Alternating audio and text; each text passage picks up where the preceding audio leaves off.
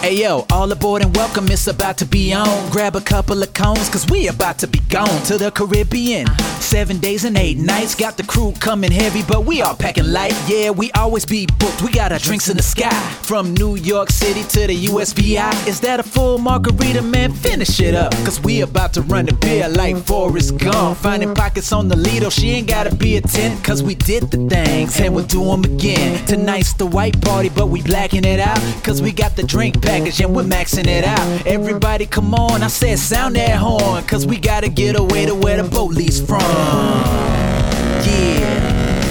All aboard and welcome, ladies and gentlemen, to the Always Be Booked Cruisecast show, coming to you not quite live from the K Compound in Boca Raton, Florida.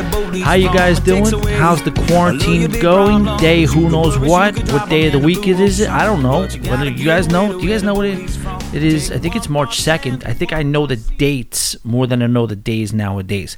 Well, anyway, in this show today, what we have going on is 2 separate interviews. The first one is going to be with Clay Christoper, who is a cruise director. Well, he's not a cruise director right now. They don't really have too many of those going on.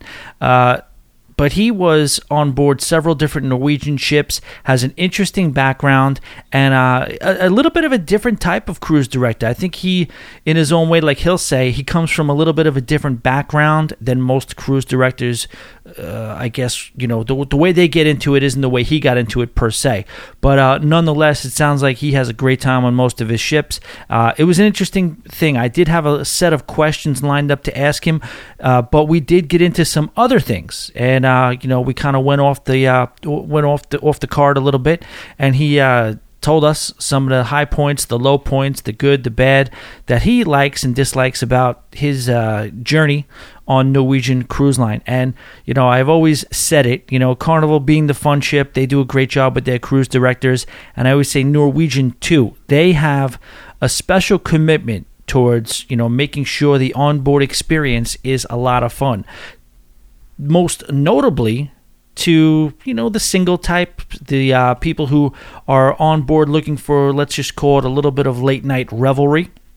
Whether it's the casino, whether it's the glow party, whether it's the Bliss nightclub, they seem to really cater to those of us who want to go out and really like a drink in the night air, might I say, for lack of better terms, when we're on land, and they bring that experience to us on at sea as well. So, without further ado, we'll get right into this interview with Clay Christoper from Norwegian Cruise Lines.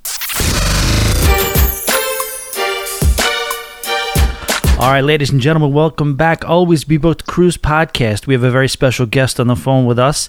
It is Clay. Clay, I'm sorry, what's your last name, Clay? Well, legally it's McKendry, okay. But my stage name is Clay Christoper, and it's a long, convoluted story about why that is. I won't bore your listeners with that. Okay, well, not a lot of people out there have a whole lot going on right now, so I'm sure, but I got you, no problem. We'll go with Clay Christoper. So you are a cruise director on Norwegian Cruise Line, correct? That is correct. Which ship are you on right now? Or which ship were you last on, I should say? I was, yeah, exactly. The last ship I was on was the Norwegian Epic, and actually I was set to be back on the Norwegian Epic March 15th, but 2 days before I was set to join, I got the email and the phone call saying that they were halting all new joiners due to the COVID-19. Yeah, man, this is...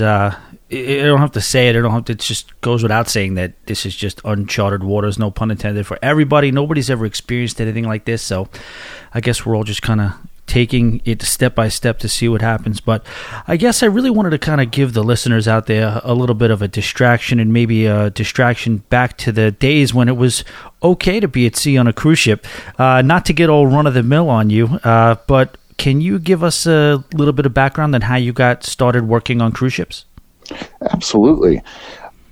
So my degree is in musical theater from the American Musical and Dramatic Academy in Los Angeles, California. I graduated, back in 2009.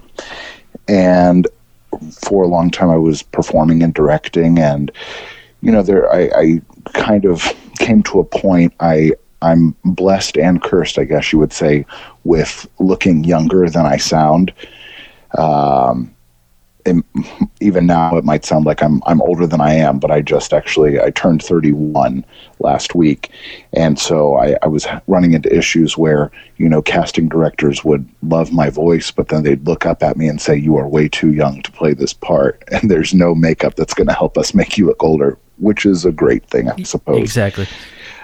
So the other thing that I really love is travel, and I hadn't really traveled before I started working on ships. I'd never really been out of the United States, and I got this opportunity to stage manage, become an entertainment production manager through my summer job. I work at Broadway Theater Project, which is located here in Tampa every summer, and I teach theater, and I'm part of the administration, and we were being hosted by the Norwegian Creative Studios in Riverview, Florida, and I just happened to be speaking with the man who was in charge of hiring for the stage managers, and he hired me basically right on the spot, and that was in July of 2015, and in August of 2015, I was on the Norwegian Sky on my first job.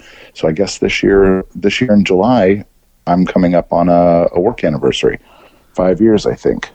Oh, cool! Congratulations. So thank you very much. Absolutely. So we'll get to that in a second. I guess the Sure. Sky to the Epic. That's quite a difference as far as size goes. But as far as cruise directors in general, I've seen a lot of them. I'm a pretty seasoned cruiser, and I do, every time I go on a ship, I do notice the cruise director, what their flair is, what their thing is. Do you have what would you say, something that separates you, some of your philosophies? What do you take into the position? What separates you from other cruise directors, do you think? For me, I come from an entertainment background, like production entertainment. So as a performer, which isn't, which you would think is a little more regular for a cruise director, but I've noticed that it's not. A lot of cruise directors come from the cruise program side of things. So, they were either in the youth programs, or they were a recreation team doing all the slides and rock walls outside, or part of the crew staff, doing bingo and the game shows.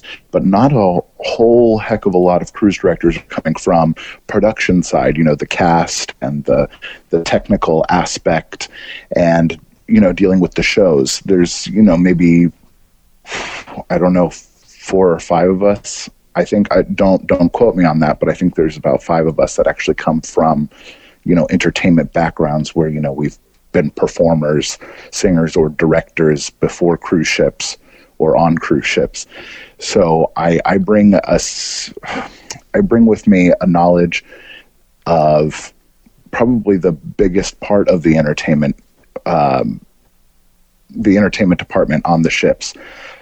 So I come from the cast, and I come from all of that, which is really, when I was in charge of the cast, that's kind of like the left hand of the cruise director in the first place.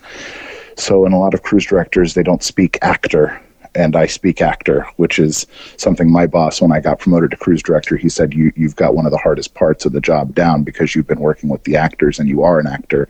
So you speak a whole different language than a lot of other cruise directors do.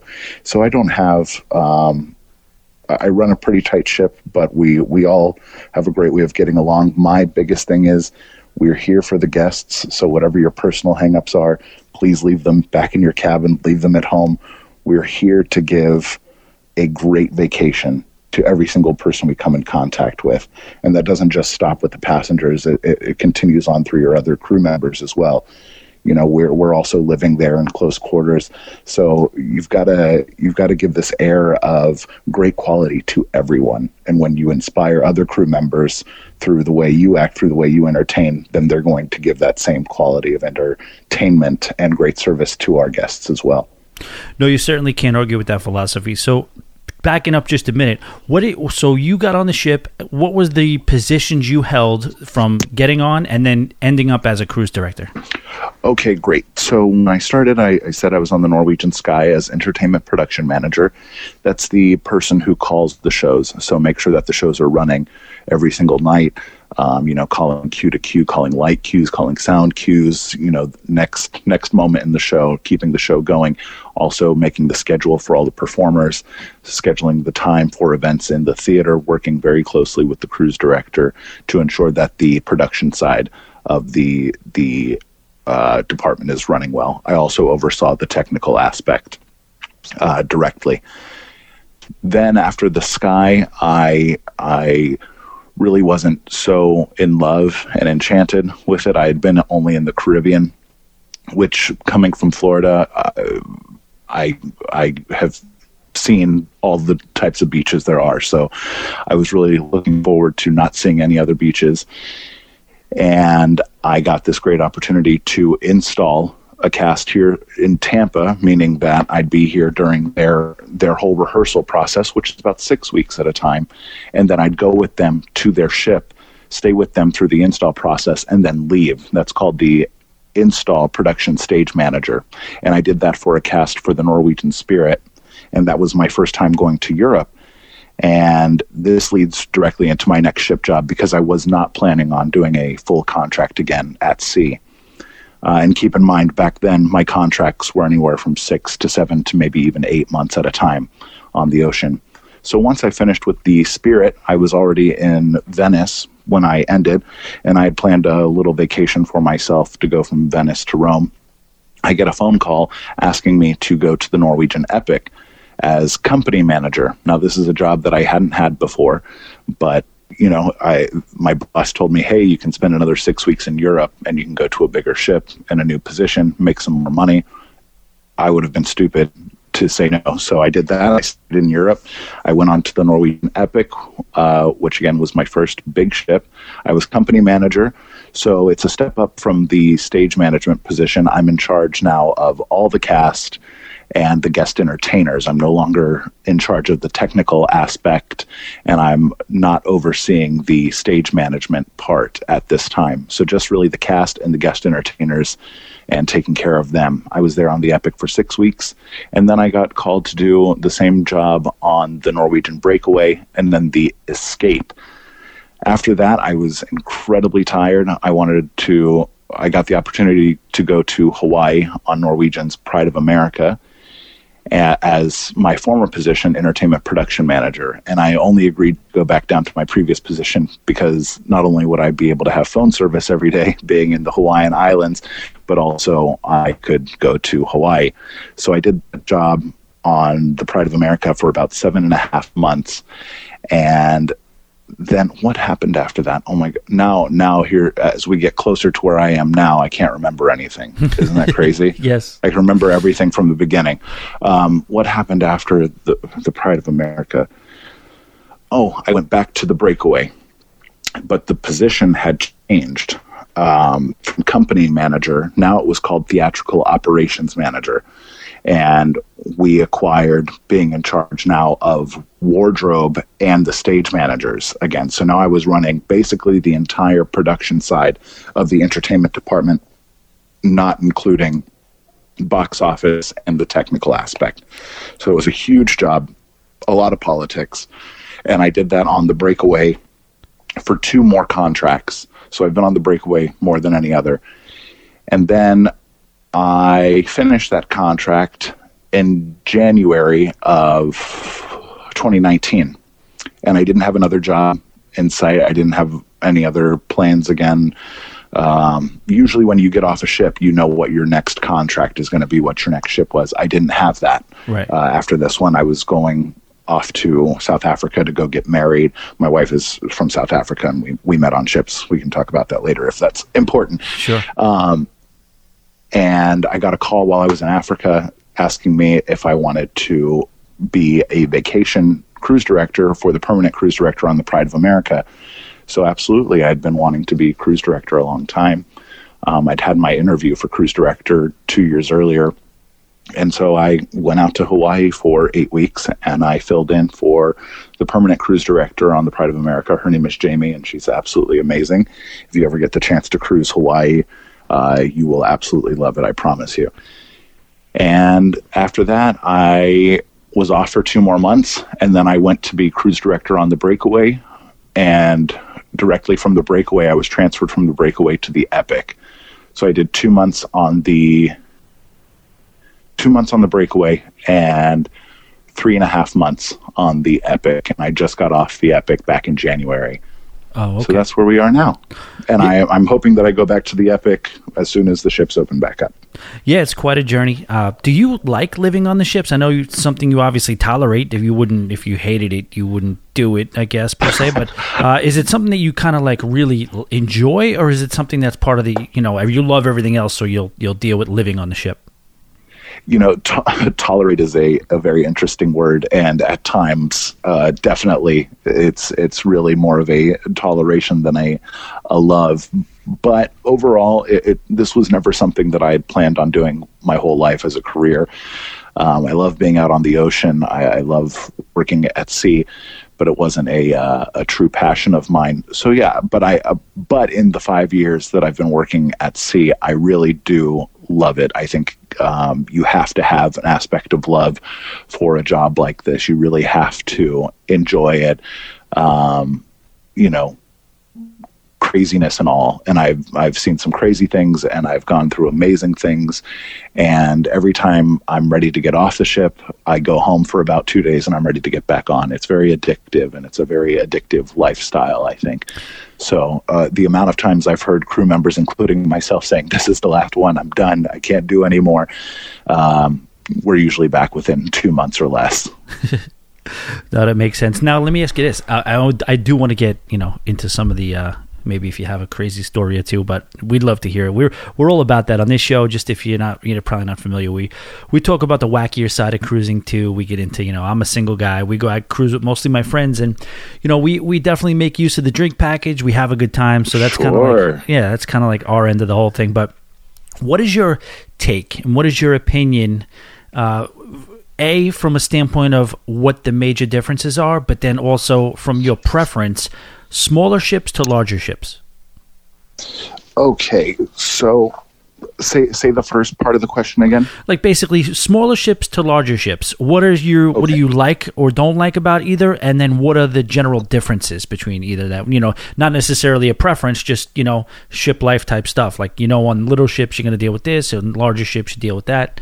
Just the differences, compare contrast type thing.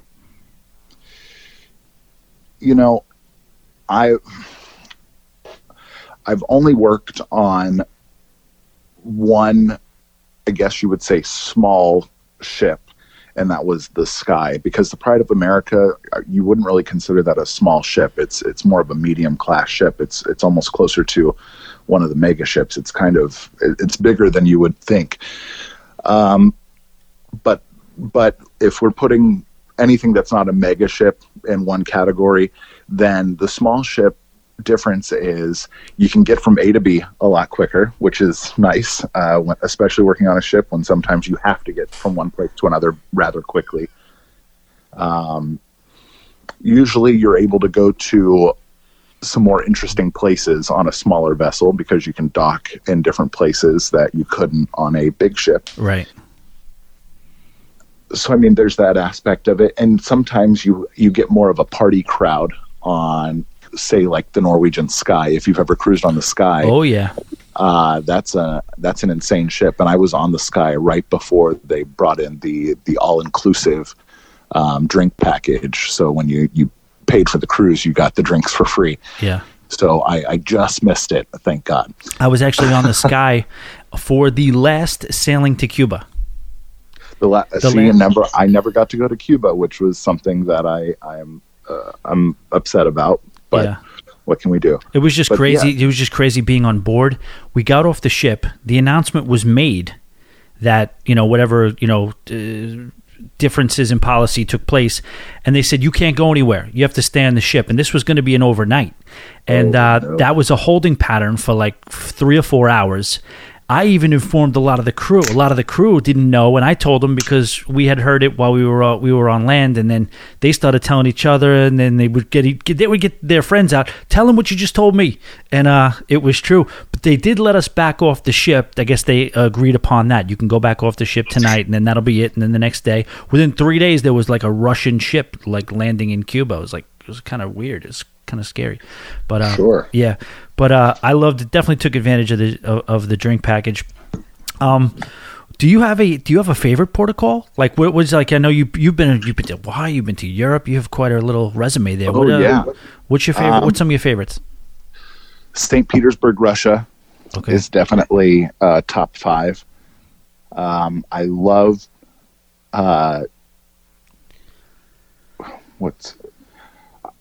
Copenhagen. Is beautiful. I've done the Baltics, which is probably my favorite run that I've done so far. I really love the Baltic cruise altogether. It's hard to pick a specific place out of there because that whole itinerary is amazing. It starts in Copenhagen and ends in Copenhagen. You go to Germany, you go to Tallinn, Estonia is in my top 5 for sure. I'm not a vegan, but it is the vegan capital of Europe. And if I could eat vegan food like that every day, then yes, I could be a vegan, possibly. It would not make it too difficult. No. So I really love St. Petersburg, Estonia. Kotor in Montenegro in the Mediterranean is beautiful. It's absolutely stunningly gorgeous. Anywhere in Italy. So, I mean, as you can see, nothing over here on this side. Some of the islands are really cool and great in the Caribbean, but nothing really compares to Europe overall for me. I have not been to Asia, and though my second home is South Africa, I have not cruised to South Africa, but I do know that Norwegian is planning on adding some South African ports of call after all of this craziness ends. Oh, wow, that's cool. So if we can nerd out for a second, and you may not have anything to weigh in on this, but I'm just going to throw it by you, because the Epic has always been a ship that fascinates me, mostly because it's just like a one and done in its class. Do you know why they never built another ship in the Epic quote unquote class of ships? It's actually really funny that you bring that up. You may have noticed, and any of your listeners who have been on the Norwegian Epic will have noticed, as compared to our other ships, that it is built completely funky than the rest of the fleet. I noticed the cataract sunglasses it seems to have at the front of the ship. It looks like it's wearing a set of sunglasses. Yeah, I always say that's the Quasimodo forehead hump, because that's what it looks like. The bridge there, it's very wacky. The layout of the ship is completely different than that of any of our other breakaway class or breakaway plus class ships. And you're right, it is in a class of its own. It's in the Epic class, and there was meant to be 2 other sisters of the Epic, but I think after they saw the final result, they realized it was not going to work for them.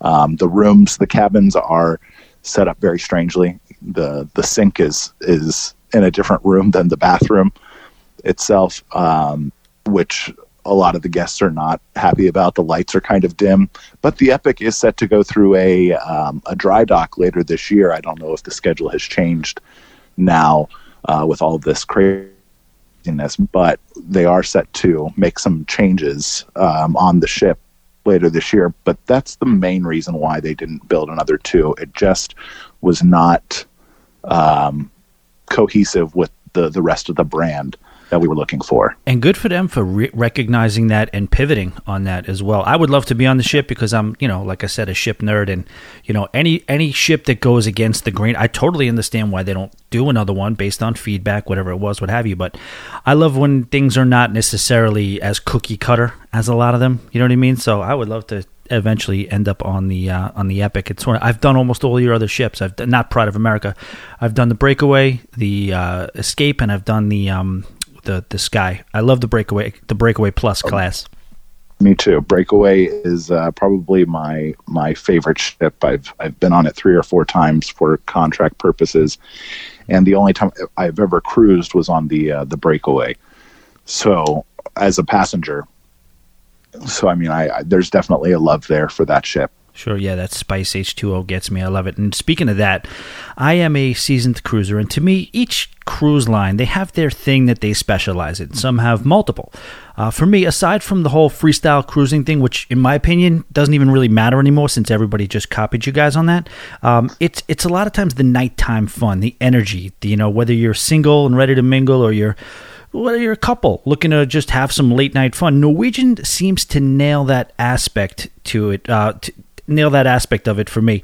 Is that something that you've seen be a point of focus from the company, or does that just kind of happen organically? I a lot of our product, especially entertainment product, we really know how to grab our clients at all times of days, all shapes and sizes, and all different age types. So I think that really it is something that we carry fleet-wide to really give options to everybody, whether you're a night owl or an early bird. We really try to give you options for everything. And if there's something we usually don't think of, somebody will think of it. And then if it works out on one ship, then I've noticed that they try to carry it out on other ships. We have really great nighttime parties and theme nights every night, including our glow party, which used to be the white hot party. And I think 2 ships now still only have the white hot party for Norwegian.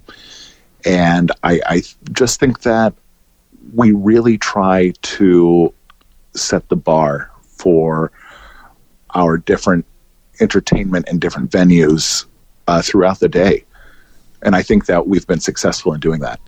Oh, definitely, 100%. It's just whether it's Spice H2O, even when I went on the Gem in 2000, I think it was like 2013 or whatever, I was on the Gem, and it always seemed like the cruise director staff did pay a high premium on really entertaining, and that was one thing. Everybody does a deck party or two during the sailing. Every port day, Norwegian seems to do a deck party, and it's just DJ driven. It's high energy, and people love it. Yeah, and those that don't love it, you're never going to satisfy every single person, which is unfortunate. Especially as a cruise director, and you're responsible for fun. It can definitely get down on you that not everybody's going to be happy. And that's just, what some people choose to be. They choose to, come on a cruise and not enjoy themselves no matter what we do. But we definitely try. We try and give the majority of our cruisers everything that they could ever possibly want in a vacation of a lifetime. Absolutely. Do you know, this is out of nowhere off the cuff, do you know a guy, and I don't have his last name, he was on the Escape, his name was Dave. He was the assistant cruise director when I was sailing. Dave. White guy, I know a cruise director, Dave Brand. It could be. I probably wouldn't know if you said it. He just totally made a difference in our cruise when we were on there. There was a cruise director, and he was very good. But the assistant cruise director, I guess they gave him they gave him the Spice H2O parties, and he would come out in costumes every night, and this guy was a madman. He would just literally get you so hyped up. He just had that, he was a cross between Ryan Seacrest and a WWF announcer, and just brought the energy to some other level that me and my buddies, we still talk about. Man, where is that guy? I wonder where that guy Dave is. Is he a cruise director now? But I don't know. I was just wondering if you randomly, what did you say the last name was? I'll check up on that if that's him. Maybe Dave Brand. Okay. But there are a couple of Daves. There's Dingo Dave. There's Dave Brand. I think there's another Dave too.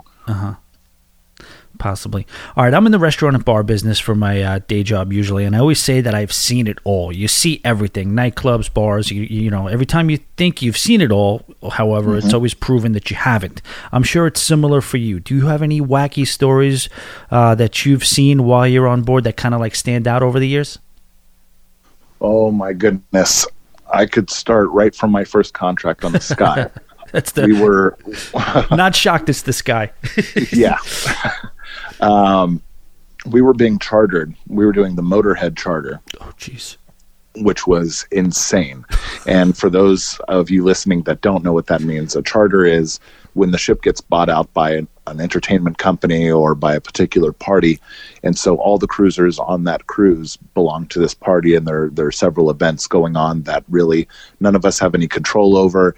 They have their own schedule. They almost have their own cruise director, the person who's planning out everything that's going on. Is that a sixth man or no? Is that a sixth man one or no? Is that another independent company? I think it's a different company. Okay.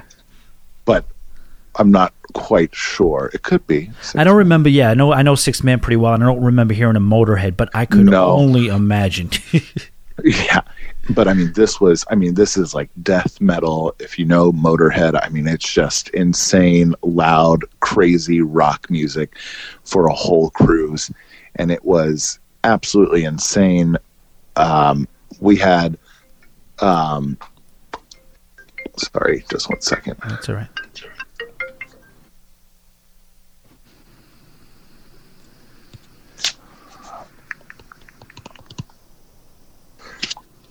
There was a wet t-shirt contest out on the pool deck, and it quickly became not just a t-shirt contest. Say no more. Exactly. Yeah. There were no t-shirts very soon.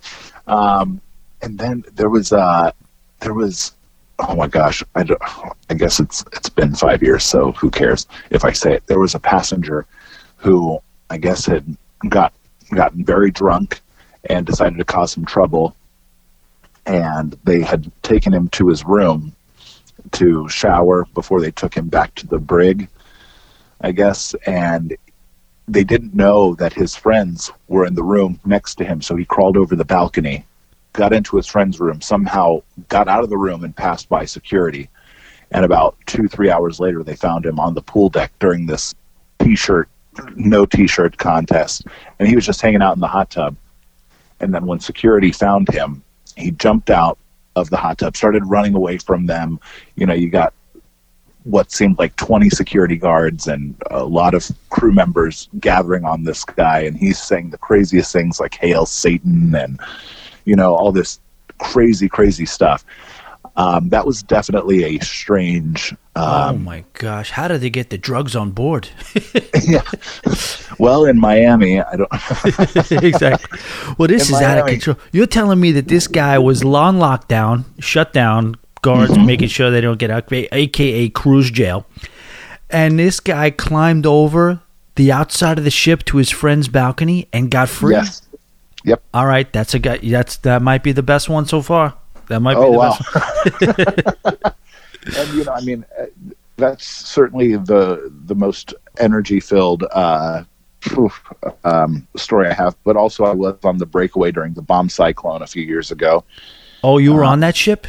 Yes, I was. Oh, all right. I was going to ask. That was going to be one of my questions. Was like, you know, has it ever gotten a little dicey at sea? You've just answered that. Holy crap! Yeah, and I know a lot of people who worked on that ship with me. Some of them have been with the company or with ships over 20, 25 years, and they said that was the craziest weather conditions that they had ever been through. And certainly for me, just in 5 years, and probably for whatever is left of my ship career, that will be the craziest thing that I've ever gone through. Hopefully. And, you know, you can go on YouTube and see the breakaway and see how crazy it was.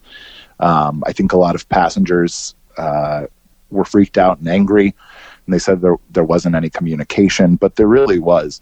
We are set for things like that. The crew wasn't going crazy. We knew exactly what to do and how to help.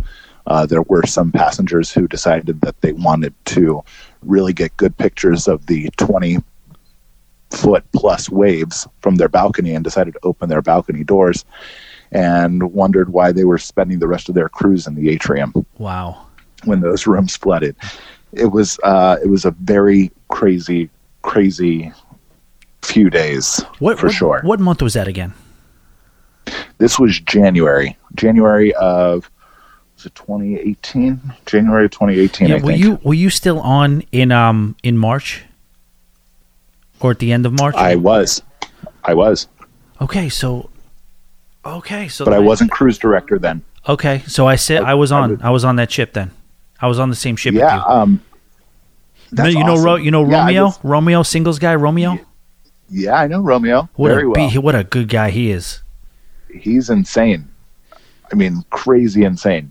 And watching him do the dance battle every week, just something, insane is the best word I can think for Romeo. He's a great guy, though.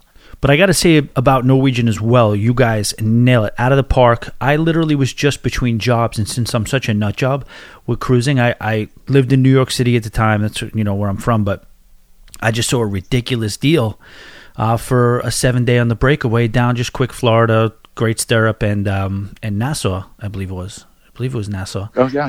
Yeah, and I just hopped on it. I was like, I never did a solo cruise before, but I'll just do it because I just had last minute. I had the time off, and whatever. So, what you guys are able to do with the solo, that I'm surprised other cruise lines have not just robbed that from you guys too, because it is so like you don't even think. It was like I still talk to the people who I was on that solo cruise with today. We're talking about cruising again, and just he almost like holds you accountable. Like you're on a cruise solo. You go to the solo lounge. You go to the meetups. And he'll hunt you down around the ship. You didn't show up. You didn't show up to the meetup today, Thomas. Like, where were you? Like, we're all going to Margaritaville for lunch tomorrow. You're going to be there, right? Like, it's great. Yeah, and I mean that's you're right. The singles thing is very important for us because we do have a lot of single solo cruisers, and it's a great way to make sure that even if people who come to solo cruise on Norwegian know that they're not. If they're in the mood to meet new people, I'm sure some people go to cruise by themselves just because they want nothing to do with other people, which is cool too. Mm-hmm. But if you're a solo cruiser coming with Norwegian and you want to find new people, you're definitely going to find new friends and sometimes lifelong friends that you're going to end up cruising with forever, or meeting your husband or your wife through the solo program. It is a great thing that Norwegian does. It really for our solar passengers. It really is. Now, I don't want to keep you. I know. We've gone longer than I expected. It's just been great talking to you. You as well. No, absolutely. So, what do you? One of my last questions is ship life. I've heard the stories. You hear all the crazy tales from the crew bar or whatever. And I know it's different from ship to ship, but can you speak a little bit on how is it as crazy as people say? The crew partying as much down there as we think they are? Absolutely. It's so much fun if you're into that sort of thing. I used to be, when ship life was new for me. I was down in the crew bar and having a great time, but I'm just not really that person. As it turns out, I'm not loud music and drink until 2 or 3 a.m. That's not my gig. But it's absolutely true that every night, usually in the crew bar, there's loud music going on, drinking and having fun. When you live where you work for 6 to 8 to 9 months at a time, and you are living in close quarters with your coworkers and everybody that works on the ship, and you don't have anywhere else to go, it's not like you can pop down to McDonald's or wherever after you're done with work. It's all the same thing. So we party. We have fun with each other. We enjoy our time with each other. It's a great thing to look forward to after work every day or every other day for some people, especially the last night of the cruise. There's a lot of people usually in the crew bar, people having a couple of beers after the crazy cruise or whatever their cruise was like for them. It's crazy. It's not insane, but there's always a good time happening down in the crew cabin. Right. It makes it kind of cool too that it's like a secret society too, right? Nobody really understands what you guys, how hard you work and how hard you play as well. And it kind of like the fact that nobody really gets it, and this kind of like secret society thing probably makes it a little cooler too, no? It's sometimes you get a comment like, "Oh, Clay, your job's not hard. You're on vacation." And I'm really not. It's just like working at a hotel. It's what a cruise ship is. It's a floating hotel. You wouldn't say that somebody at the front desk at guest services isn't working on a land-based hotel. So it's really no different at sea. And yes, my job is to be in charge of the entertainment and fun, but that means a lot of long hours because we have entertainment almost 24/7. So I'm up very early in the morning until very early in the morning. Sometimes I'm up at 6 a.m. and I don't go to bed until 2 a.m. the following day. Jeez. So, I have time for a break. I have time, to take a couple hours here, a couple hours there, if I do it properly. And I could always get a party started at night and leave by 12 or 1, but I'm just not that kind of person. If I know that the guests are having fun and we're having fun and I'm keeping the party going, I'm not going to leave. So, and that's my biggest problem, because usually my assistant cruise directors, they'll say, okay, Clay, you've been working all day. You don't have to stay the whole time. Just get the party started. But they always know that once I get the party started, I ain't leaving. I'm not going anywhere. And even though I'm dying and I feel like my heart's about to explode, I really enjoy having fun with the guests. I really enjoy having fun with my cruise staff and my assistant cruise director.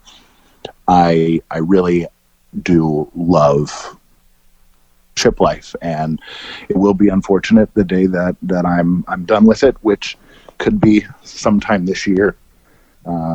Once my wife and our daughter get their visas to live here in the States, we might be done with ships, but I'll never say no to it.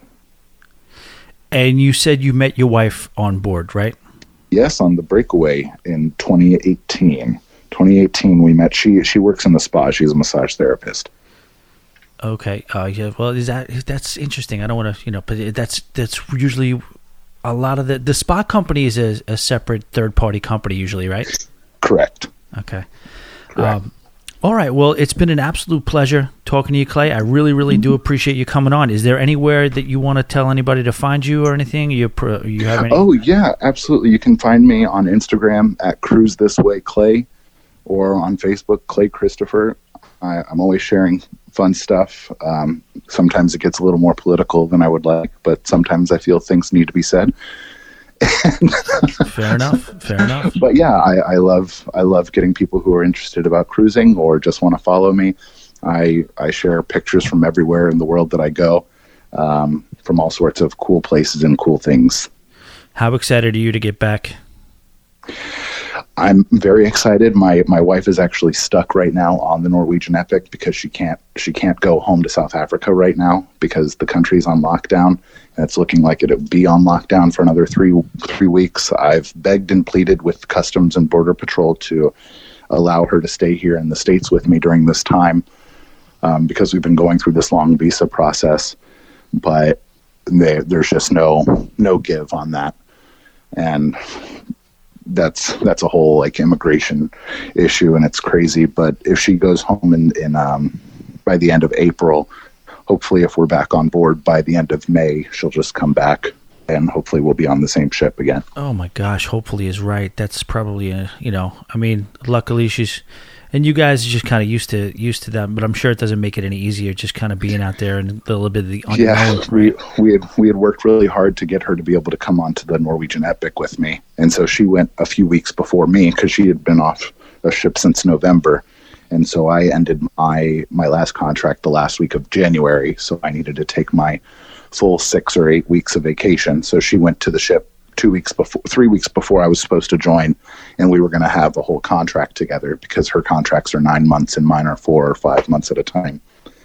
So now I don't know when I'm going to see her next, but that's kind of how we met, not knowing, whenever we would get off the ship, the next time we would see each other. And so I think that's why we're really thinking about being done with ships after we get their visas approved, because we just really want to just have the time to be together. No, that makes perfect sense, and definitely all of us are definitely wishing, her a rapid and safe return back to land, and you guys to be together as soon as possible. Thank you very much. Of course. Well, thanks again so much for coming on the show, and definitely check out Clay on all his platforms, and maybe we'll see you at sea before you get out of there. I would love that, Tommy. Thank you so much. I hope to meet you in person. Absolutely. Thanks, Clay. All right. I hope you guys enjoyed that interview with Clay. It was a real pleasure to speak to him. We'll probably end up having him on again at some point, and maybe even sailing with him. I know he mentioned he was going to, but like he said in his interview, they always say it's their last contract, and you never know. They end up back on the ships. It's just, that ship life seems to draw everybody back. Now we're going to shift into and pivot over to my buddy Stu. You guys have heard me speak about Stu.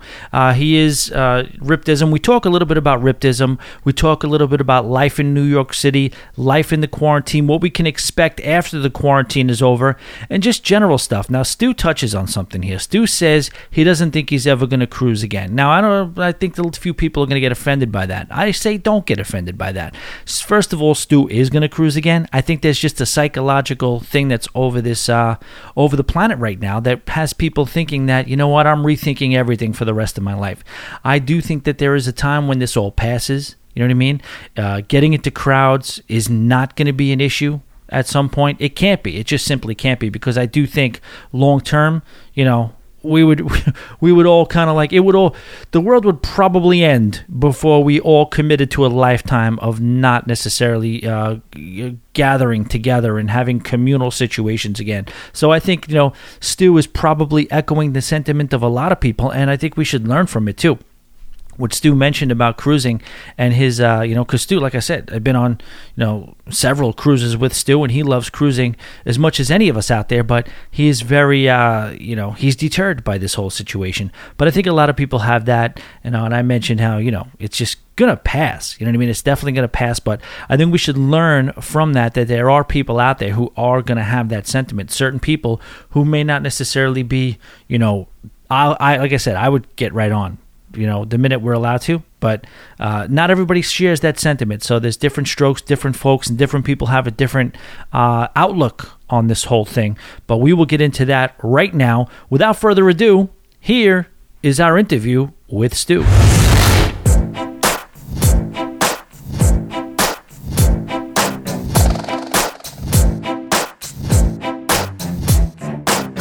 That's what I was mostly asking people about. Like, when you get stuff from the grocery store, are you supposed to wash it down and spray it down? Because you have to assume it's been picked up and handled by people, right?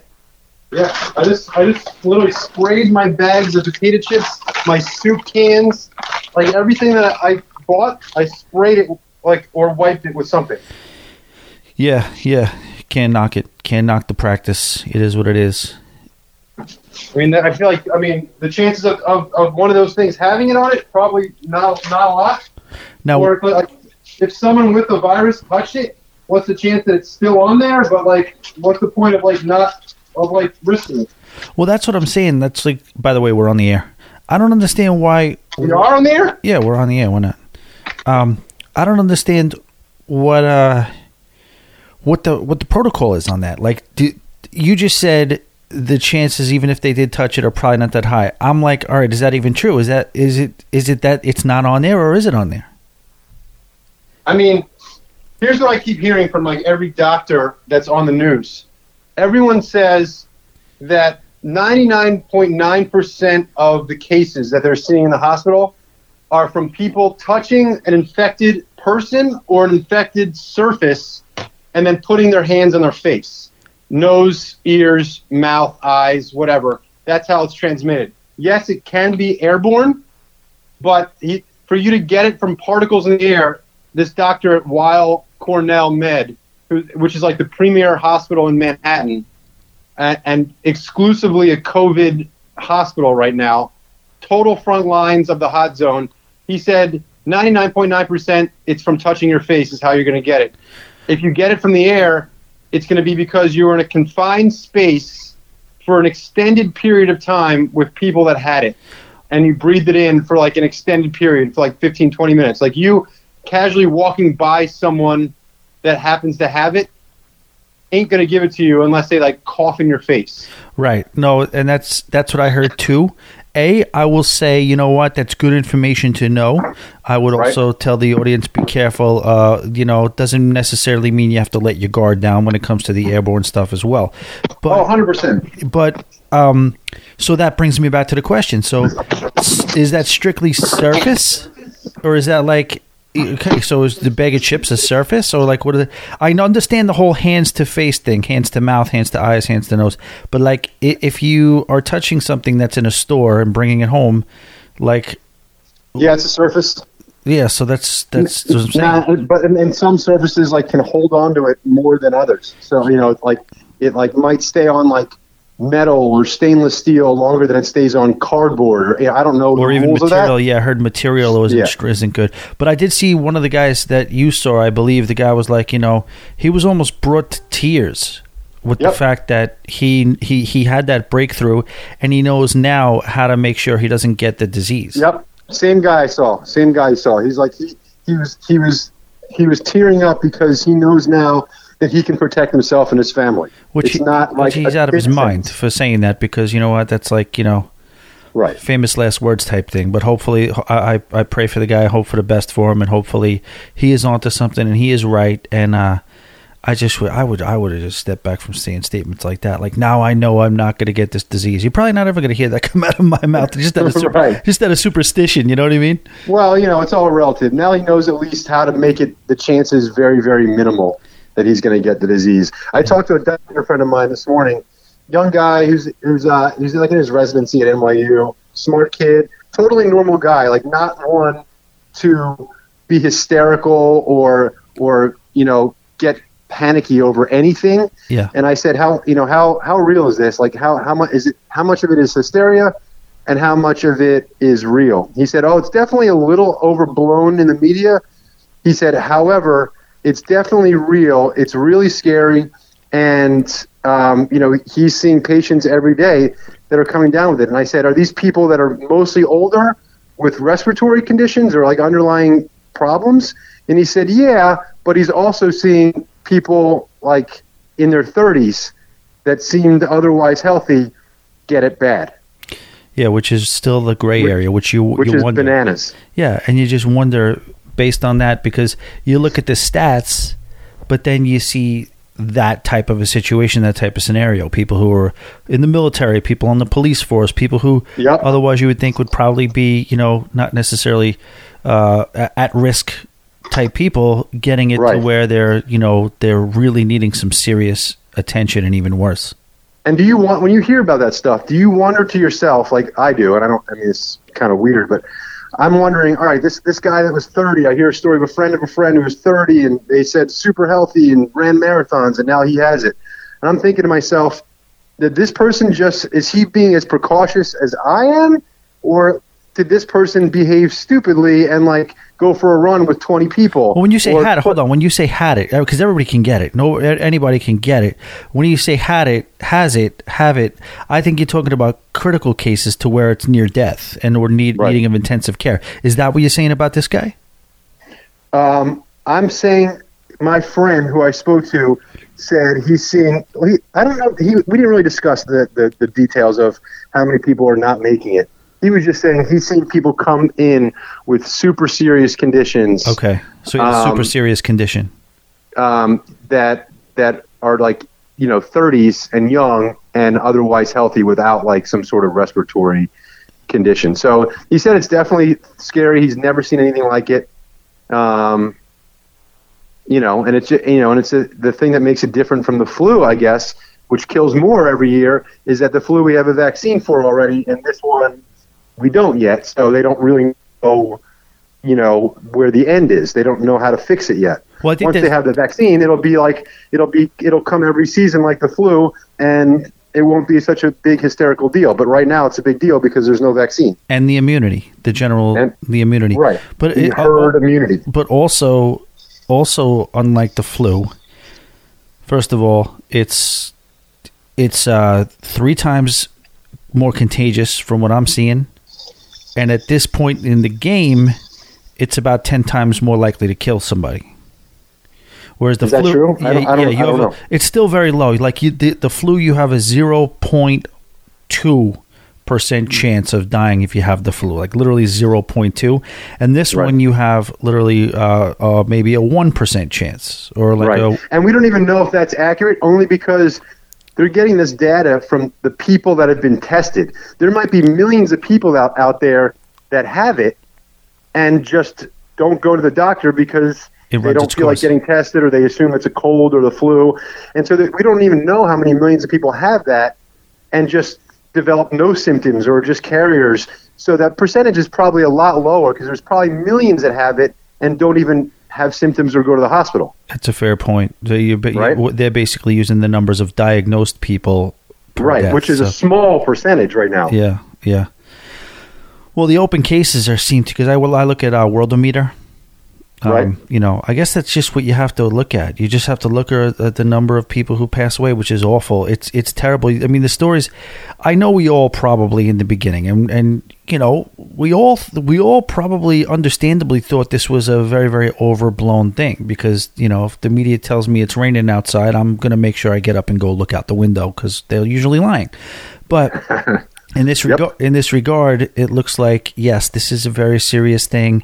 And, man, I don't know. What do you think about the whole... well, hold on. Let's stop for a second. I want to back up. Stu is a good friend of mine. As you guys know, he's been on the show before. Fitness expert, owner of Riptism.com. He's got a few videos out there. You're doing an event tomorrow, right?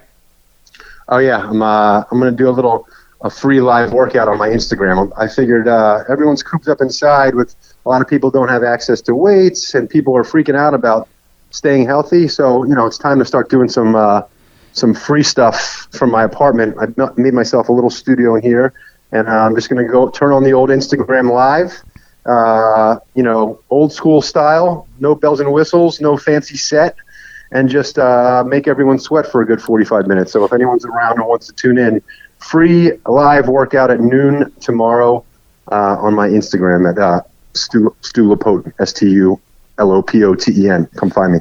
All right, definitely look into that, guys, because I could tell you this very, very rarely. I like my workouts. I like to go to the gym, 20 minutes treadmill, 20 minutes on the weights, and then I get the hell out of there. But the one program that did actually get me to actually start putting on the TV and doing some aerobic / what would you call it, high intensity interval training? Yep. From Riptism.com. Stu's worked for me, honestly, because yes, it was out of my league as far as degree of difficult for a lot of the, just not really any of the movements, but just more the extended amounts of time that they ask you to do them. But you can modify things. So if you are, listen, don't stop watching the DJs, eat your potato chips, drink your beer, watch your DJs, watch your bands, watch all that stuff on TV. But if you really are looking to do something and get and join it, like it's a little bit of a community thing because you jump on there and Stu is going to do some exercises and some workouts and some routines that you could really kind of sink your teeth into. And like I said, the key is just get through the what is it going to be, 45 minutes? Yeah, and the beauty of it is, like, I'm not going to lie, it's going to be super challenging, but the beauty of a super challenging workout like this is that you don't have to finish it. You don't have to complete one single interval to the fullest to get benefits out of it. You can stop halfway through every round, you can jog, you can march in place, you can kind of go at your own pace and modify, and I'm just going to push you to go a little outside of your comfort zone. So whatever that is for you, maybe that's lasting 10 seconds out of the 45-second interval or whatever that is for you, if I can push you to go a little outside of your comfort zone, you're going to get some benefit out of it. And, this is not telling you to stop eating the potato chips, and I just bought Raisinets, by the way. I don't know why. Like I missed the movie, so I just bought Raisinets and Junior Mints at the grocery store. So eat all the crap that you want. And this is to counteract that. You have to have a little balance in life. Well, that's what he's saying. I think what Stu is actually saying, and not to speak for him, obviously you're going to try to eat as healthy as possible. You know what I'm saying? But, I always listen to something that John Wooden used to say is don't let what you can't do get in the way of what you can do. If you find yourself eating a lot more, and you're not ready to jump on the bandwagon and become Joe Fitness just yet, you know what? All you got to do is just a little bit to counteract that. All I've been doing it twice a day, just doing the whole thing. I've joined on the whole bandwagon where everybody in the world has become a professional walker now. They really have. Yeah, so that's me out there walking. This is my walk. I do walks. I've been 40 plus years old. Never did a walk in my life just for a walk. Now I'm it's Joe good, Walker. Man. Yeah, but I'm saying like this type of a routine and this type of a workout, you get together with somebody pushing you, and the other benefit of it too is I say just sweat for an hour, but this actually will target. You know what I mean? You will kind of do a full body thing to where you're getting the blood going to every part of your body. And it's going to be, while you can actually go out there and run a little bit and get yourself a little bit of a sweat and a little bit of workout for yourself, this is actually going to be done from a professional standpoint in a relaxing, inviting way. And it will actually hit pretty much all of the parts that need to be hit, right? It will. I'm kind of pumped for it too because I'm getting tired of working out by myself. I'm used to teaching classes every week and feeding off like a group dynamic energy, and to be cooped up by myself in my apartment in the middle of a hot zone in New York City where we're told it's unsafe to go outside and breathe the air, I'm working out by myself and it sucks. And so even though I'm still going to be by myself, just knowing that there's, a lot of people on the other side of that phone, watching and kind of sweating with me, and we're kind of all in this together kind of thing. I feel like people will feed off that, knowing that you're not alone and everyone's kind of doing the same thing in their different corners of the world, sweating together, getting through this difficult time together. And the one message I want to get across to everyone when I do it is that, we're all going through a shitty time right now. We don't know when it's going to end. Our jobs are affected. Our lives are put on hold. But like the one thing that you can kind of take control over in this crazy time is your health and your fitness. There's no reason. It's really easy to sit around and feel sorry for ourselves. Woe is me, and this sucks, and why is this happening? And just eat your face off and come out of this quarantine weighing 500 pounds. You have cameras at my house, Stu? Get out of my head. Yeah, right? But there's no reason for it. It's like, the one thing that you can control is your own fitness. So it's like, all right, I can't go to work. I can't go to the movies. I can't go out on a date. I can't do whatever.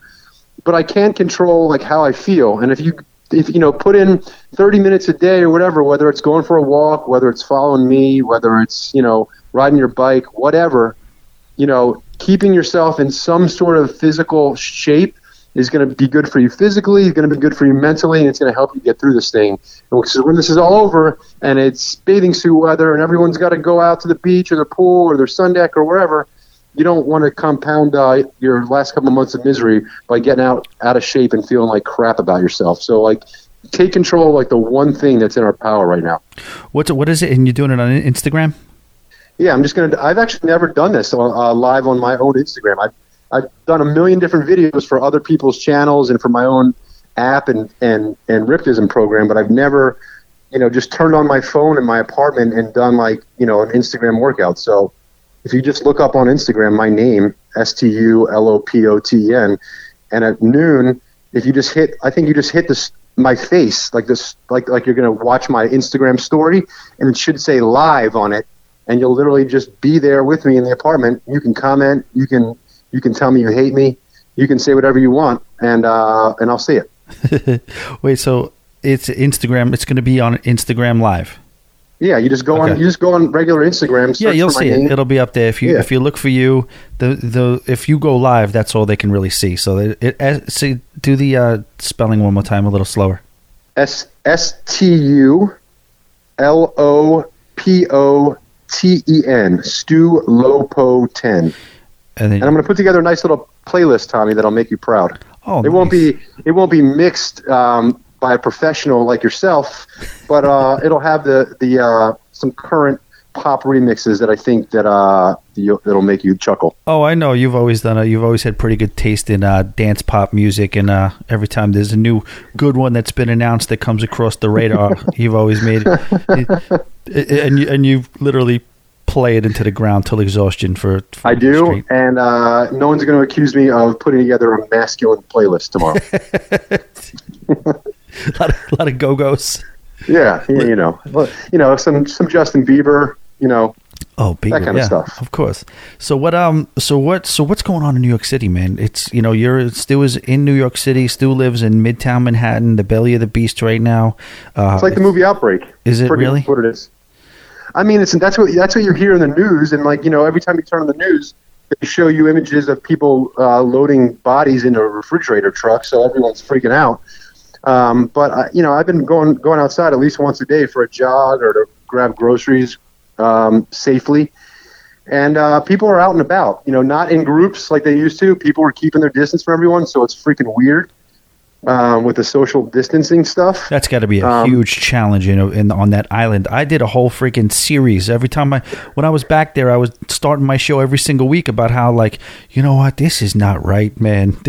When I came back from Orlando first, I was like, this is not right. There are way too many people living in a very small square footage. So, like, it's bizarre, man. It's bizarre. I mean, and people are generally being pretty good at it. Like, I look out my window or I just walk to the store. I didn't see anyone like congregating. And, you show images in the news, and you're going to have if you have 8 million people piled on top of each other in Manhattan, you're going to have your fair share of idiots that don't listen to the rules and are huddling up. you can find that in any city. But for the most part, it seems like people are taking it seriously. And, just kind of what I said before, I think if you're safe when you go out, like I walk out with some, hand sanitizing wipes in my pocket. So if I had to touch something, I can wipe off my hand afterwards. And I just don't touch my face. So when I get back to my apartment, even if I didn't touch a single thing, I scrub my hands for a minute and wash down anything I picked up. And that's it. Is that foolproof? Probably not, but it's going to lessen my chances, I hope. Yeah, no, true. And then, so you're able to get hand sanitizer wipes? I had some early on before this thing even started, and I'm running low.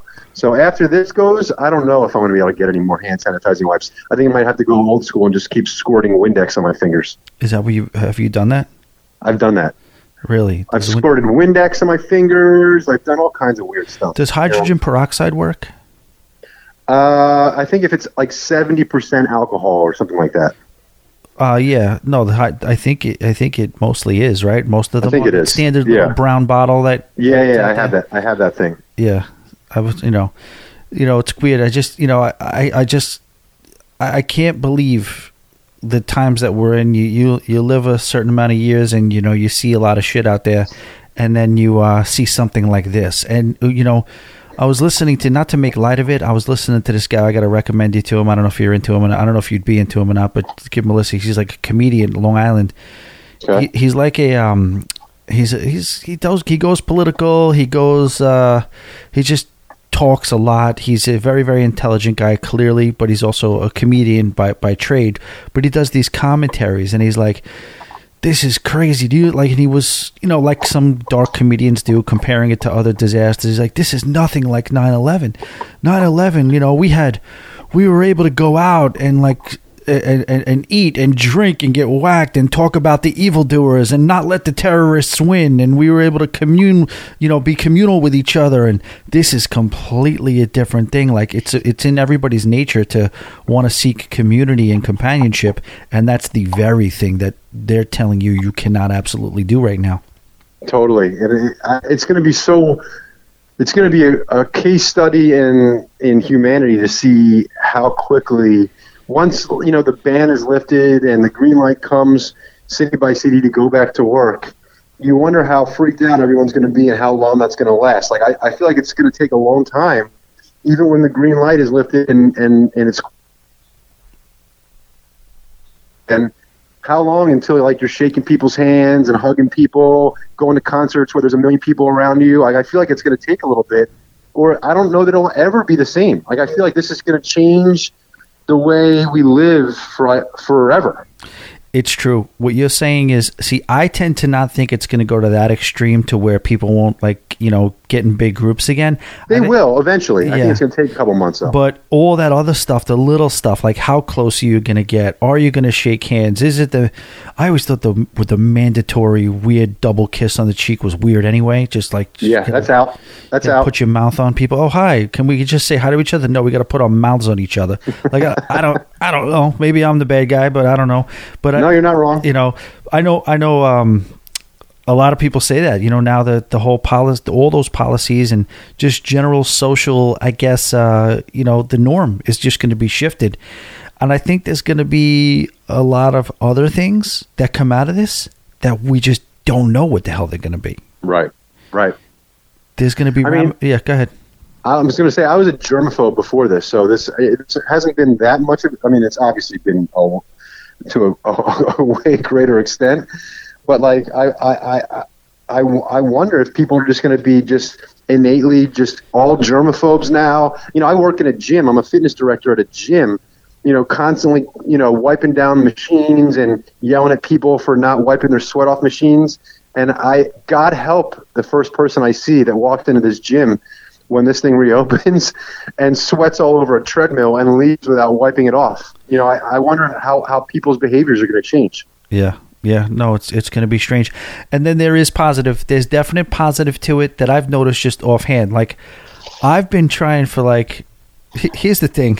I've been trying for 10 years, 15 years, whatever you want to call it, to try to figure out how to be more responsible with my eating habits and, being able to, as far as from an economic standpoint, spending Right. money on food. And I've been going around saying, you know what, man, this go to the grocery store thing, it's BS. You know what I mean? You spend just as much money shopping for groceries as you do going out for a meal. It's ridiculous. I mean, that's dead. That's dead now. I've learned that no, that's absolutely not true. All you got to do is be a little bit smart. And I think the real answer was that the takeout places and the restaurants were still open. Once they closed, and I actually was forced into figuring out how to make my culinary dollar go a little further, I'm able to do it. You know what I mean? It's crazy. You can, and I've done a little bit of that too, and you definitely save a little bit of money cooking for yourselves. The problem is when you're a complete slob like I am, if you keep too many groceries in your house, yes, it's economical to cook for yourself, but when it's all sitting around and you eat 3 meals worth of food for every meal because it just happens to be there, then it's a problem. And then so that's why like ordering one meal at a time, takeout or pickup for me probably is just as economical because I'll save money on the shopping, but then I'll eat it all in one sitting. Here's where I've been going. Like a pig. Here's where I've been going. So everybody, you need the protein, right? Everybody's got to have the protein. I'm getting the protein in the form of chicken, but chicken thighs.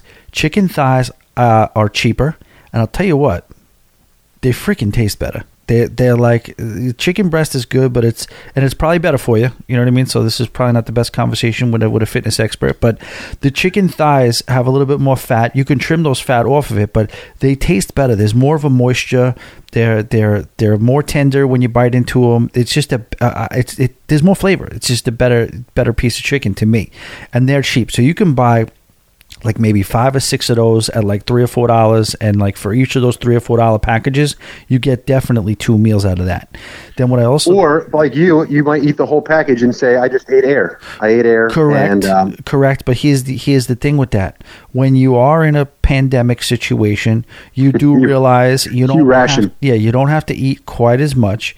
And then what I do to handle your problem, what you just mentioned about buying the stuff and having it around, being a pig, go right into the freezer. It goes right into the freezer, and I only thaw out what I'm going to need a day in advance. So that frozen stuff, I can't get to it because it's frozen. That's smart. It's sort of like me, like when we used to be at a diner, like late night after working at the bar, and I'd be slobbing out, and I'd tell you I have to stop, and then I would eventually just pour water on top of like the rest of my fries just to force myself to stop eating them. I remember we'd be sitting at a diner smashed with 9 people, and you continuously want to eat whatever it is on your plate. It just keeps coming. Those diners, I don't know how they do it. Tommy, make me stop. Tommy, make me stop. Tommy, make me stop. Can't stop. No, eat. Stu, have another bite. Have another. Takes his water, dumps it onto his plate. So it just ruins his meal. Disgusting. Like a grown man behaving like a child. It's tough too in New York City, just all the stuff that's available to you. I just remember way back, I used to even be worse. I would just literally, Stu, I would do this. I would be in Astoria, Queens. I'd be sleeping. I'd wake up 2-3 in the morning. I'd get on the phone, and this is when you didn't have all the Ubers and the Postmates and this and that. I'd just get on the phone. Yeah, let me get a chicken parmesan over ziti. Yeah, a couple of loaves of bread. I remember he used to do that. Yeah, send it over. I'd barely even be awake for the delivery. Get the delivery, eat it, watch a couple of late night shows, back to bed. Oh, yep. Yeah, it's like a sumo. It's like a sumo wrestler. That's how they behave. Exactly. Oh my gosh! I could go for a Tommy Casabona batch of meatballs right now, big time. Oh, I could go for a Tommy Casabona batch of meatballs right now, but the problem is, I'm not gonna start purchasing a little basil and and that's the other thing. So I've been getting last night I made a meal, and you will be very, very happy with the name, and it's for batching out. The name of the meal, I created it and named it and invented it last night. It's called the Stoolie. Did you get Dave Portnoy's permission to use that? Stu has a passion for Barstool Sports, and he's gotten me into it a little bit more lately. The pizza reviews, everything. I was actually on the one episode by accident, whatever. But their fans are called Stoolies. Yeah, the fans are called Stoolies because of the Barstool Stoolies. So I didn't even mean it like that, but I I had a bunch of stuff, and a lot of people are finding out a lot of different creative ways to make meals. And I figured, you know what? The other thing is, I'm sick of freaking cooking. You know what I mean? 2 meals a day. I got to go down there. I got to do 2 pots. And we don't have plasticware or paperware. So I'm like, then it's 2 dishes, 2 pots, forks, spoons, spatulas, everything. It's like every time I want to have a freaking, 800 calories, there's a freaking huge mess to clean up. So where's Miss K? Where's Miss K? Right? Yeah. So she's like right behind me, cleaning up after me, because I even when I clean up, I don't do a great job. So she's just behind me, like whatever. But the thing here is, I'm like, all right, maybe I do something where I could kind of batch it out, like literally, cook it once, and then. So I did, based on what I had in the fridge. I don't know what it's called. It could be a chili, it could be a stew.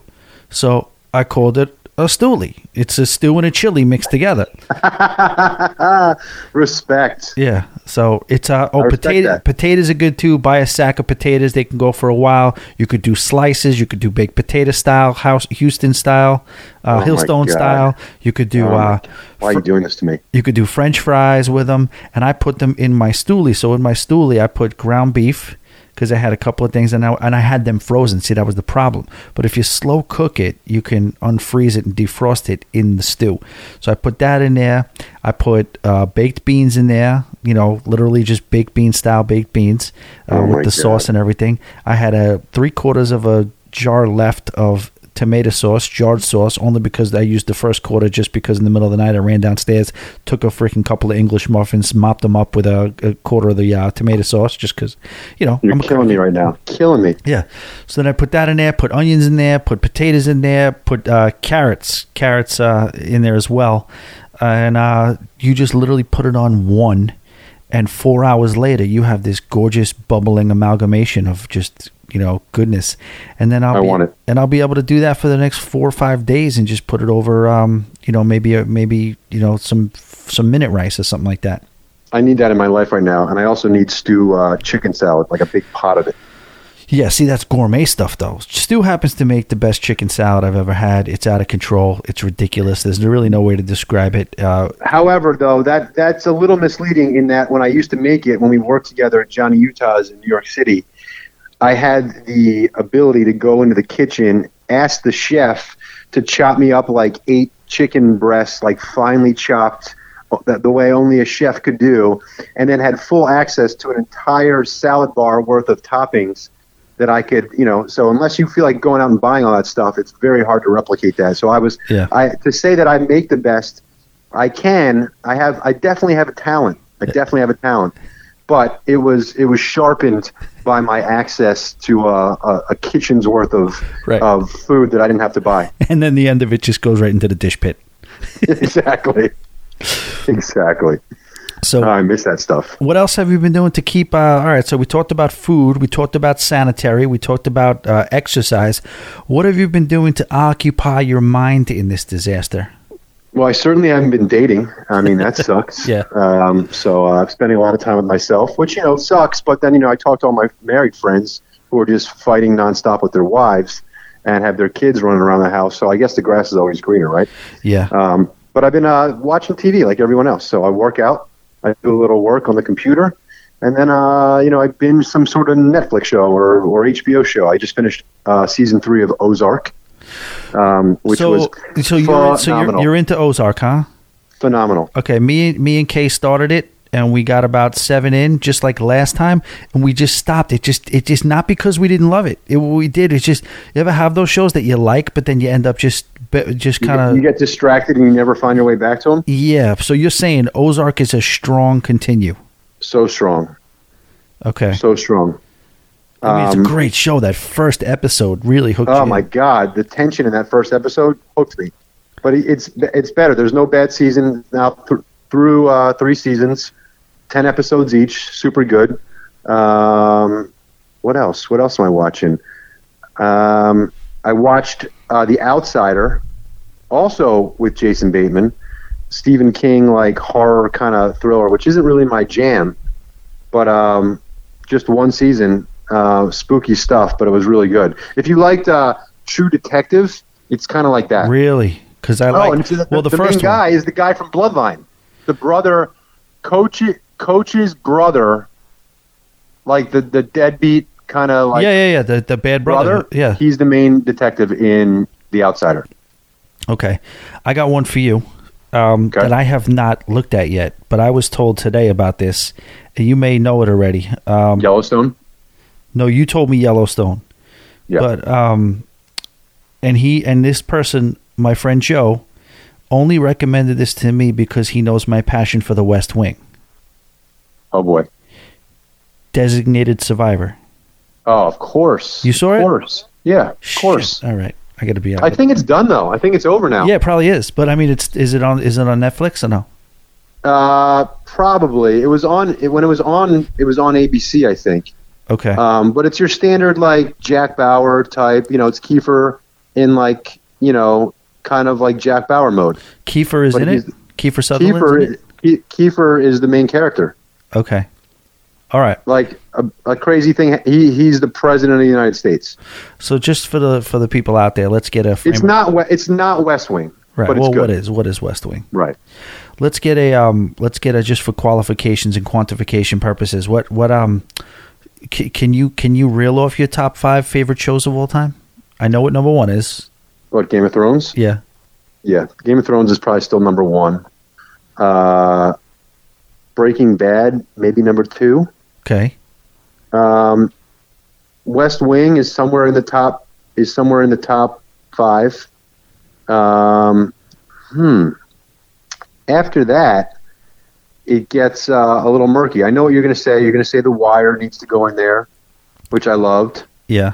I don't know. I get hazy on this because there's a billion shows that are kind of like. Okay, so that's fine then. So that's your top, and then everybody else. There's great ones, but you probably put like Ozark with like Ray Donovan, right? And that correct. That whole tier. All that stuff. That would be a tier. Yep. Billions, like all the good shows that are out now. Yes, Billions is another one. I just felt. Actually, I moved. That's what it was. I had Showtime, and then I moved. It didn't have Showtime anymore, but I was locked into Billions. I feel like you would love Billions. Yeah, I did love it when I watched it. I might have to. It's not on Netflix yet. You keep apparently with Ozark and Billions. What do you just stop for no reason? You stop watching these shows. I don't know how you do that. Yeah, it's true. I do have to get my act together with that. 100%. I gotta go. Like I would go. I think I have The Wire at number 1. So good. I have probably Breaking Bad at number 2. Yep. I have Boardwalk Empire at number 3. I know that didn't take as much with you. That's another one I got to get. I actually have to get back into that because I know I would like it. I just never locked myself in. I like stuff you could sink your teeth into because it's based on some real stuff. Like Boardwalk Empire was loosely based around the Prohibition era and all the characters that existed at that time. You're going to see Lucky Luciano, Al Capone, Joe Matarese. No, not Joe Matarese. He's a comedian. I get it. I know what you're saying. But that surprised me that you like that, but you didn't like, and I forgot to mention this in my top 5, Peaky Blinders, which I just binged, which is freaking awesome. Prohibition. It takes place in Britain, so it's not it's not an American type prohibition thing, but it's based loosely on stuff that happened back in World War, like post World War I, and it's freaking awesome. Yeah, no, that definitely has not taken, and I've seriously tried on that a couple of times. I know you did, and I know I'd probably open up to that one if I really got a little deep into it, but who knows? It's got the gangster type theme, like Boardwalk, like your Goodfellas and Casino. It's just they're not mobsters; they're like a sort of like a crime family that you root for. Right, and then the other thing that people don't seem to take, that I really, really liked. I know you did. You loved it up until the last part of it was Bloodline. Bloodline to me, I love the Bloodline. It ruined the end of it. Ruined it for me. Yeah, the end kind of was off. I just, I didn't like the ending either, but I didn't let it. For me, I didn't let it ruin his. Great show. It is a great show. Friday Night Lights with the same actor. Oh yeah, so good. Another great one. Yep. What do you see as far as the sports landscape? What do you think? Are we looking at? Do you think we're going to end up back in the mix with sports at all at any time soon, or no? No, I mean, I think I'm a big golf fan. The PGA Tour, I think, just already canceled the British Open, which wasn't till July. So that's really sad to hear that. Like if they're already planning on like canceling events that are 3 months away, 4 months away, that's crazy to me. Yeah. So we're going to have sports this year and it's going to come back, but I don't think anything's coming back until like June. Yeah, no, it's rough. I think Major League Baseball is going to come back. It's just going to start. It's going to start way late. Do you think that there will be a? Do you think they're going to? I know they announced it, but people they're getting some pressure to cancel it. Do you think the NFL draft is going to go on? When's it? What's the date on that? Is that in May? Good question. Don't know. But that's like the NFL is making the statement that they're trying to just keep their schedule. They're hoping for a full season. They think it's important to just kind of stay on schedule with their kind of like. They might do it, but it'll be different. It won't be a million people in a. If it happens, if it's in May and people like aren't back to work yet and there's still a shutdown, they're not going to have a billion people sitting in a crowded room. April 23rd. Yeah, I mean, if they do that, it's going to be way different. Oh, no question about it. They're definitely not doing the whole, get together and walk and everything like that's out. That's completely out. That's mathematically totally impossible. out. They might keep it and just do some sort of virtual thing where like Goodell's in a room by himself, just calling out names. Yeah. Which is crazy. All right, so this is a question. Be honest. When is the soonest date? Say this got allowed back May 1st or May 1st, everything's okay. People can start coming back to work, which we know is probably a pipe dream, but let's just say, right. What is the soonest you'd find yourself on a cruise ship? Never. You'll never cruise again based on this? Yeah, I don't know that I would, to be honest with you. I mean, I don't know that I would. And if I did, it would be years from now. Yeah, no, I got you. And a lot of people are like that. I don't knock that at all. I don't. I mean, just because for a guy like me, there's other options. For someone like you that doesn't fly, yeah. Then like it's like if I didn't fly and I needed a vacation, I'd be like, all right, screw it. Like life is too short. I got to go on vacation. I'm going to take my chances here and just be careful. But if I have other options where I don't have to be locked into, a tight space with 4,000 people on top of me, then I'm probably going to choose that for a while. Right. Yeah. No. Well, I didn't. Honestly, I don't even think you. I think you probably will sooner. I just don't think. I think we all are kind of. I think this is going to come and go. I really, really do. I think it's going to be a remember that shit type situation. I really think that it's going to be like remember this is not something that happened based on cruising. This cruising was something that happened that was affected by this. And cruising is just the worst casualty of it because of the dynamics of a cruise ship. But cruising didn't cause this for sure. Yeah, but I know a lot of people that I don't knock it. Listen, everybody probably be like, well, what the hell? Why get back to normal? Life is going to be fine. Like it's fine. You know what I mean? Everybody, there's going to be plenty of people who take that position of not wanting to go on a cruise ship anytime in the near future. But as we speak, I hope that's not true. I don't want the cruise industry to suffer. I want people to get back to cruising. No, for people that love cruises, I think it's like I find cruise ships to be the cleanest places in the world. We wake up every morning and go to the deck, and the thing is scrubbed like an operating room. That's what I'm saying. So it's like, but then again, you're seeing all these outbreaks on ships. So I guess there's only a certain, you can do all the cleaning in the world when you have that many people in that tight proximity touching stuff. It's almost impossible to keep germs contained. No, you know what it is. It just should have been the minute this started happening. The cruise line should have shut down. Oh, 100%. And then that's what happened is basically you're in a pandemic. You know what I mean? You're absolutely going to go to a concert again, right? You're absolutely going to go to a festival, a barbecue. You're absolutely going to go to a sporting event again soon. Yep. So to me, it's like, why wouldn't you eventually go on a cruise again soon? Because it's pretty much the same thing. Now, yes, if there is any word of any outbreak or pandemic or anything on the horizon, yeah, I'd probably recommend maybe staying off a cruise ship. But how soon until you go back is the better question. As soon as you're the ultimate, as soon as you like, the minute they let me. You're the first one on the ship. Yes, I mean as soon as they say, like, Well, I'll just put it like this. I wouldn't do anything else before I did that. Like, if they say it's clean, they say it's okay, and they say it's fine, if I'm okay to go to a Yankee game or a Eric Church concert, I'm going to go on a cruise ship because basically it's back to normal. It's back what it was. That's the right attitude. That's just where I come from it. But I totally understand all points of view on it. I definitely want to keep you. I know you probably got Bro, what am I doing? I'm not doing anything. Just have to come up with something. I'm locked in my apartment in the middle of a hot zone. Yeah, exactly. The air is literally toxic outside of my window, apparently. With no ability to hit that Tinder or Bumble button. Can you imagine? I mean, that's the funniest thing is, like, I keep getting, like, messages on Hinge, which is one of the dating apps, like, from women during this quarantine. And I'm thinking, my first thought is, who is literally looking to meet up with someone right now? Like, most of them are friendly chit chat. People are lonely when they want company. Yeah. But if the first time I get one where a girl's like inviting me over to her apartment right now, yeah, your first thought is like, this is has to be a real pig. Yeah.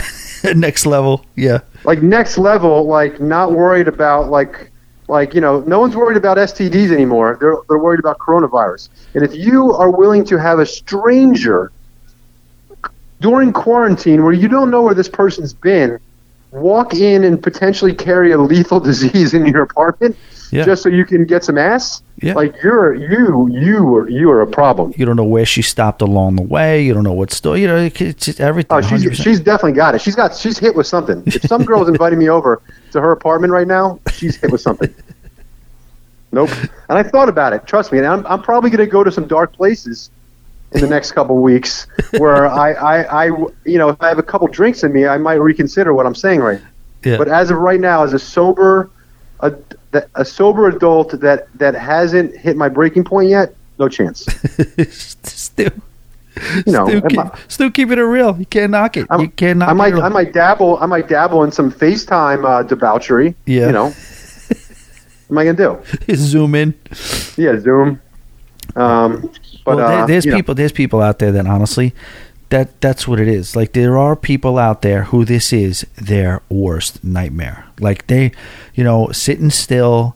Some people, they're not doing well with that. Those people who can't sit still, and then the people who literally need companionship, need comfort. Yeah. There's people out there who will say, you know what, give me the freaking shit, give it to me, get it over with. I'll take it, but I can't be alone like this anymore. Part of me, I've said that to myself. Like, part of me is like, I don't, but like, part of you wants to get it, just so you can like have your bad week or two, fight it off, hopefully. And then be immune to it. Yeah. Build up the immunity and then walk around freely in society again, and to where you can like actually like not hold your breath when you're walking by someone in your lobby. Yeah, you're right. I'm kind of sick of that. Have you noticed people? It's just strange. Like, I guess fear does things to people. Have you noticed people being more pleasant and polite and Totally. That's going on up there. Yeah, totally. And people seem to be appreciative of those that are working, like, the people in the grocery stores, obviously the medical community, and, the doorman in my building who has to sit there and, like, get packages all day, wearing a mask, So the essential workers that are dealing with this while we get to be tucked away safely in our apartments, like, how can you not be appreciative of that? That's all I'm saying. I hope the powers that be, the authorities, are putting some guidelines and doing everything possible to keep those people in the grocery stores. And I just keep thinking about the grocery stores and the convenience stores. Like, man, that's front lines. That's front lines right there. Front lines. I have a massive amount of respect for them. I hope people are tipping their delivery guys well and all that stuff. Yep, absolutely. All right, buddy. Well, let's remind everybody about the tomorrow thing. What's going on? So noon tomorrow, right? Noon tomorrow on Instagram, Stu Lopoten, STULOPOTEN. If you want a 45-minute fun sweat session, modify it, go at your own pace. No one gives a shit. Use some light dumbbells, use no weights, use soup cans, use whatever you got. It's going to be fun, though. It's going to be hard, but it's going to be fun because you get to go at your own pace, and and you get to and you can always turn it off if you hate it. But it's a little change of pace if you're tired of walking around your neighborhood. Nobody loves to kind of just, a lot of people don't love to get up in their sweat gear and get in their car or go wherever they're going to have to go. All the preparation, mental and physical, to go into sitting down and deciding that I am going to do this strenuous exercise. Let me ask you this. Has anyone ever not felt great afterwards? Myself included. Everyone thinks that I do this professionally for a living and that I must love working out. I really don't. I love how I feel when I'm done. Honestly, swear to God. Hate the process of working out. It hurts. I don't like it, but I've become addicted to the feeling that I feel when I'm done, and I crave that more than I can tolerate being a slob and feeling gross all day from not doing anything. So call it vanity, whatever it is. You find your little motivational hook, whether it's I just want to be healthy for my life, for my kids, or I'm vain and I want to look good on the beach, whatever that is, you find your hook. I'm not telling you that you're going to love the process of it. I certainly do not, but I do love the result, and I do love how it just de-stresses me mentally.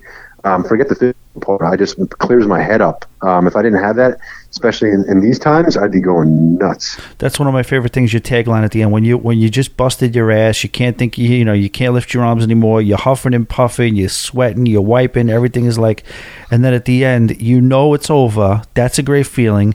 The blood's flowing. You feel great, and then Stu is just on the screen saying, "And your rest of your day is yours." Yeah. Yeah, and it's like you just check off that box of I just accomplished something great. When I get up in the morning, I make my bed. Even though I'm not going to work right now, I still make my bed. It's all right, check that box off. I just accomplished something. It's there's that famous speech from that Marine Admiral or Navy Admiral that just says successful people start the first thing they do is they get out of bed and they make their bed. Yeah. And it's just sets your routine about checking off boxes of accomplishments every day. And the workout is no different. It's you need to make working out, even if you hate working out. If you ever want to be fit and healthy, I'm not talking about being a bodybuilder or having perfect abs, but just being a healthy person, it's got to be part of your daily routine, like making your bed and brushing your teeth. And you got to look at it that way. It's it's a job. Just like I go to work, just like I brush my teeth, I go to the gym, whether it's a half an hour, 20 minutes, or an hour, whatever it is. I check off that box every day. It's one of my chores because that's as important as me making money to put food on my table. If I'm unhealthy and I have a heart attack when I'm 50, what's the point? And I'm sure you would echo this sentiment when I say that's 100% true. And everybody knows, I think we all know that if we're doing our own little exercise, little program, we're operating at an optimal point in our lives. You may not be able, you may watch Stu's thing tomorrow and be like, you know what, this guy's out of control. This guy's chiseled to hell. He's freaking, looks like a freaking weightlifter. I'm not doing this one. Okay, well then don't do that. Check it out. But if you don't like it, don't do that. But find a way to give yourselves 45 minutes of activity. Sweat, stress. Don't let what you can't do get in the way of what you can do. 100%. And I'm not even telling you guys. I'm not telling anyone to do my thing. If it's your thing, then great. But just do something. Whether it's walking, biking, swimming, jumping rope, whatever it is. Do something for a half an hour a day, and you're just gonna be a happier person. And change it up. Variety is good too. I don't just do my stuff. I do all kinds of stuff. There's a lot of people that know more than me. So I like to change it up and learn things from other people. In the last 45 minutes while we've been on this call, I've gotten 4 texts from Kay. They were all either emojis or the word pizza written out in caps. So I love it. I like the angels style. On both shoulders. You got the pixies on both shoulders. We're battling here. Well, you eat your pizza tonight, and then you just tune in tomorrow and work it off. Definitely. That's how I live my life. Brother, good catching up, man. I appreciate you doing this. Anytime, buddy. Thanks for having me on. Definitely.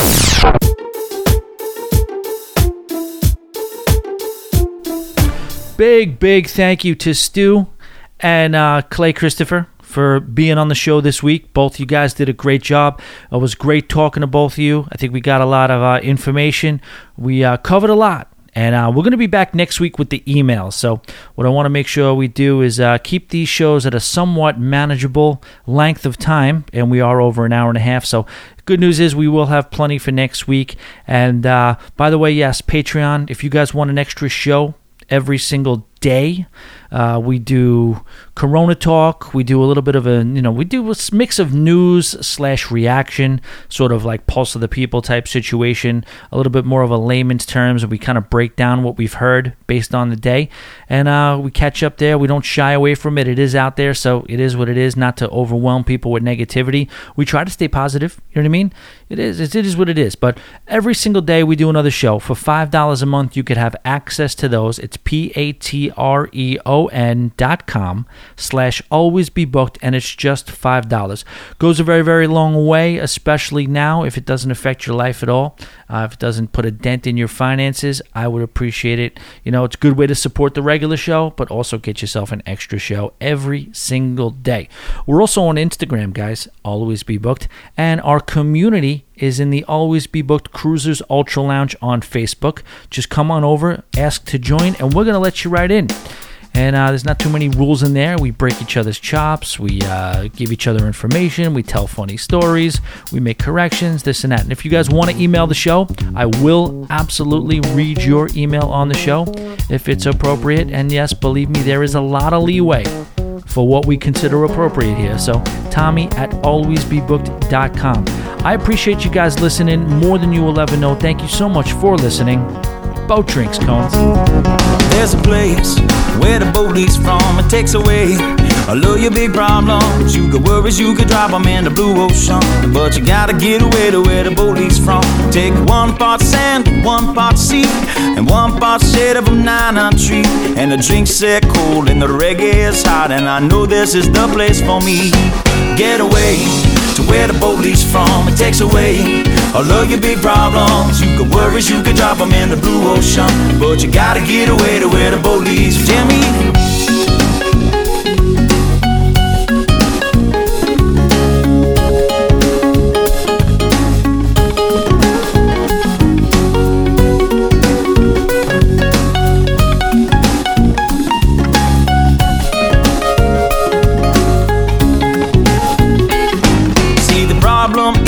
You're right there. There's a perfectly good island somewhere where a ride that floats, and don't grab your coat. You won't need it where we are going.